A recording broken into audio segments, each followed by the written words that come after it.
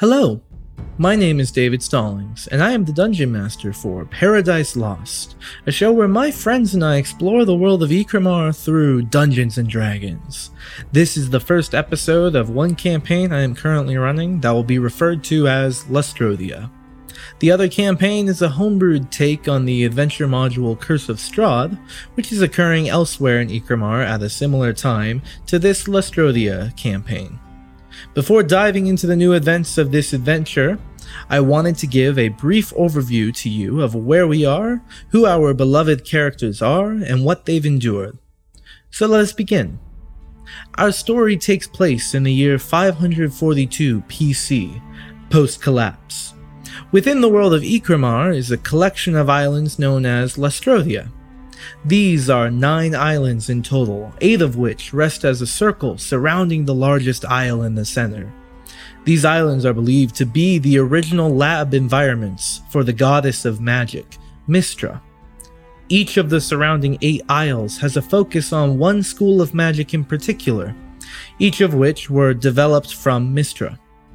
Because of this history, Lustrodea has become a magocracy. Magic is the most important pursuit, and as a result, the elves that run the country all are masters and mistresses of the arcane arts. The highest authority of these lands is that of the Archmage, named Adlin Brycalen. Though the land prospers, it has been a difficult several years for Lustrodea. The current stress is the war with the nation of Gildia to the east. This same war has begun and ended several times in the nation's history. However, things seem to be different this time. But for our heroes, the war has not been a concern of theirs. Though the elven-led nation has put most of its resources towards dealing with the war effort, a special group of individuals are kept as contractors to serve the magocracy when deemed necessary. These 3 have proven to be capable and talented in their own unique ways. They are referred to as the Special Halfling Unit, or SHU for short. This team is composed of Garth, Nikki, and Osborne Elderberry, a family of halfling brothers. Garth Elderberry is a curly-haired, charismatic yet nervous creature.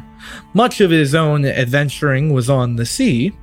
He had found that the dangerous weather seemed to call out to him while he was on the water, and upon venturing through a deadly storm one day, he was struck by lightning and survived, suddenly imbued with magic. This strike has caused him to always seem cracked to his skin and somewhat burnt, as if he was stricken just moments before.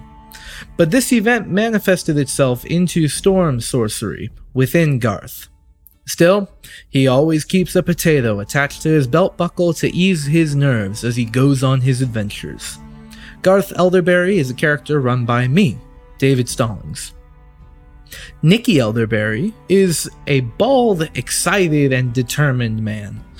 With lines of tattoos covering his body, imagery of fists are shown upon his forehead and hands, while kicking legs are detailed upon his own feet. Nikki spent many of his recent years traveling wherever he could in order to master the elements: water, fire, earth, and air. He now finds himself as a powerful monk, quick to rush in and quick to show off his skill. His martial arts are a force to be reckoned with on its own, but combined with the 4 elements at his disposal, Nikki makes for a dangerous opponent. Nikki Elderberry is run by Brandon Mathis. Osborne Elderberry is bald as well, but calmer than his brothers. Anxious at times, Osborne has proven to be a necessary voice of reason. Osborne found himself becoming a member of a monastery that focused on pulling power from the sun itself. Though Osborne was trained in the ways of being a monk like many others in the world, his monastery helped him perfect the ability to pull powerful rays of sunlight to his side and use in combat. Not only this, but Osborne carries a powerful weapon at his side, a well-crafted mace, the head of which is replaced with a watermelon. This weapon is known as the Juicer, and is a proud possession of Osborne's. Osborne Elderberry is run by Colton Wood. These 3 brothers went on their own adventures before coming back to one another and becoming a powerful trio. now recognized by the Lestrodian government. In the capital city of Lestrodia, Reykjavik, the special halfling unit was summoned to the Arcane Keep by the Mistress of Enchantment, Lady Torzana. They were given an assignment that was important to the Archmage herself, but could not be deemed a priority with the ongoing war effort. The matter at hand was in regards to a previous rebel leader known as Navara Umulkina, an elven woman who still sought to undo the magocracy of Lestrodia. She had been sighted heading towards a sunken temple on the north side of the island. The instructions were to find and capture her, alive if possible, for questioning.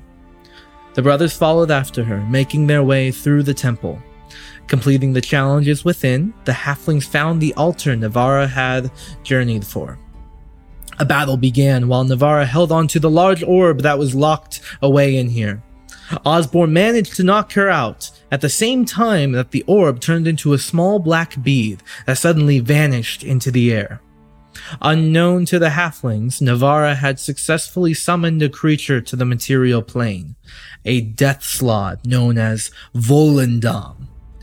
Nikki and Osborne distracted Volendam while Garth hid and began creating a teleportation circle back to Reykjavik.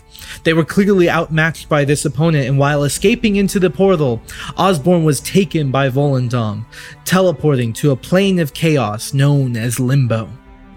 Nikki and Garth found aid from a Goliath known as Grond, a strong cleric of the storm god Talos, run by Colton Wood. The three ventured together to find a way to defeat Volendam and get Osborne back. They learned that Volendam was creating an army of chaos that could replicate throughout Lestrodia if not stopped quickly. The trio were able to defend the town of Swordolf from this army and learned soon after how to create an iron flask so that they could recapture Volendam and end his pursuit of chaos. Having found the ingredients needed for this flask by killing a Rakshasa within Reykjavik, the party was accompanied by a malformed eagle-elf hybrid known as Kane, who was run by Riley Renner. The final battle occurred within the Hall of Volition, a temple to many gods residing in Reykjavik. As Volendam was attempting to replicate his army exponentially here, the four adventurers rushed to stop him. They fought against both Volendam and the turned form of Osborne, his rays of sunlight now seeming to be bolts of shadow. Still, our heroes managed to prevail over this adversity by capturing Volendam in the flask and bringing Osborne back from his clutches. Grond and Kane now have the iron flask for safekeeping as the halfling brothers made their way back to the Arcane Keep to rest. And now, let's introduce our characters. My name is Nikki Elderberry. I am a monk and proud brother of two of my companions. I like to punch things, and I have a stick. Next. My name is Anastriana, a really long last name after that. But we usually just go with Anna or A or A.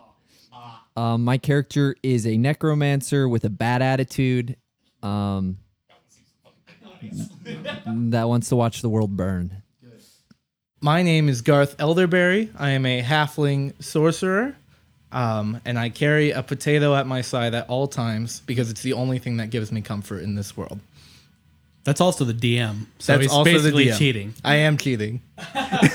And that leads us to Osborne, the least important member, because he gets taken off to some other dimensional plane and gets filled in by whoever happens to come along. He is also a halfling monk. Oh, yeah. Osborne Elderberry, the brother of Garth and Nikki and Osborne bump fists right now. Bam. You hear that?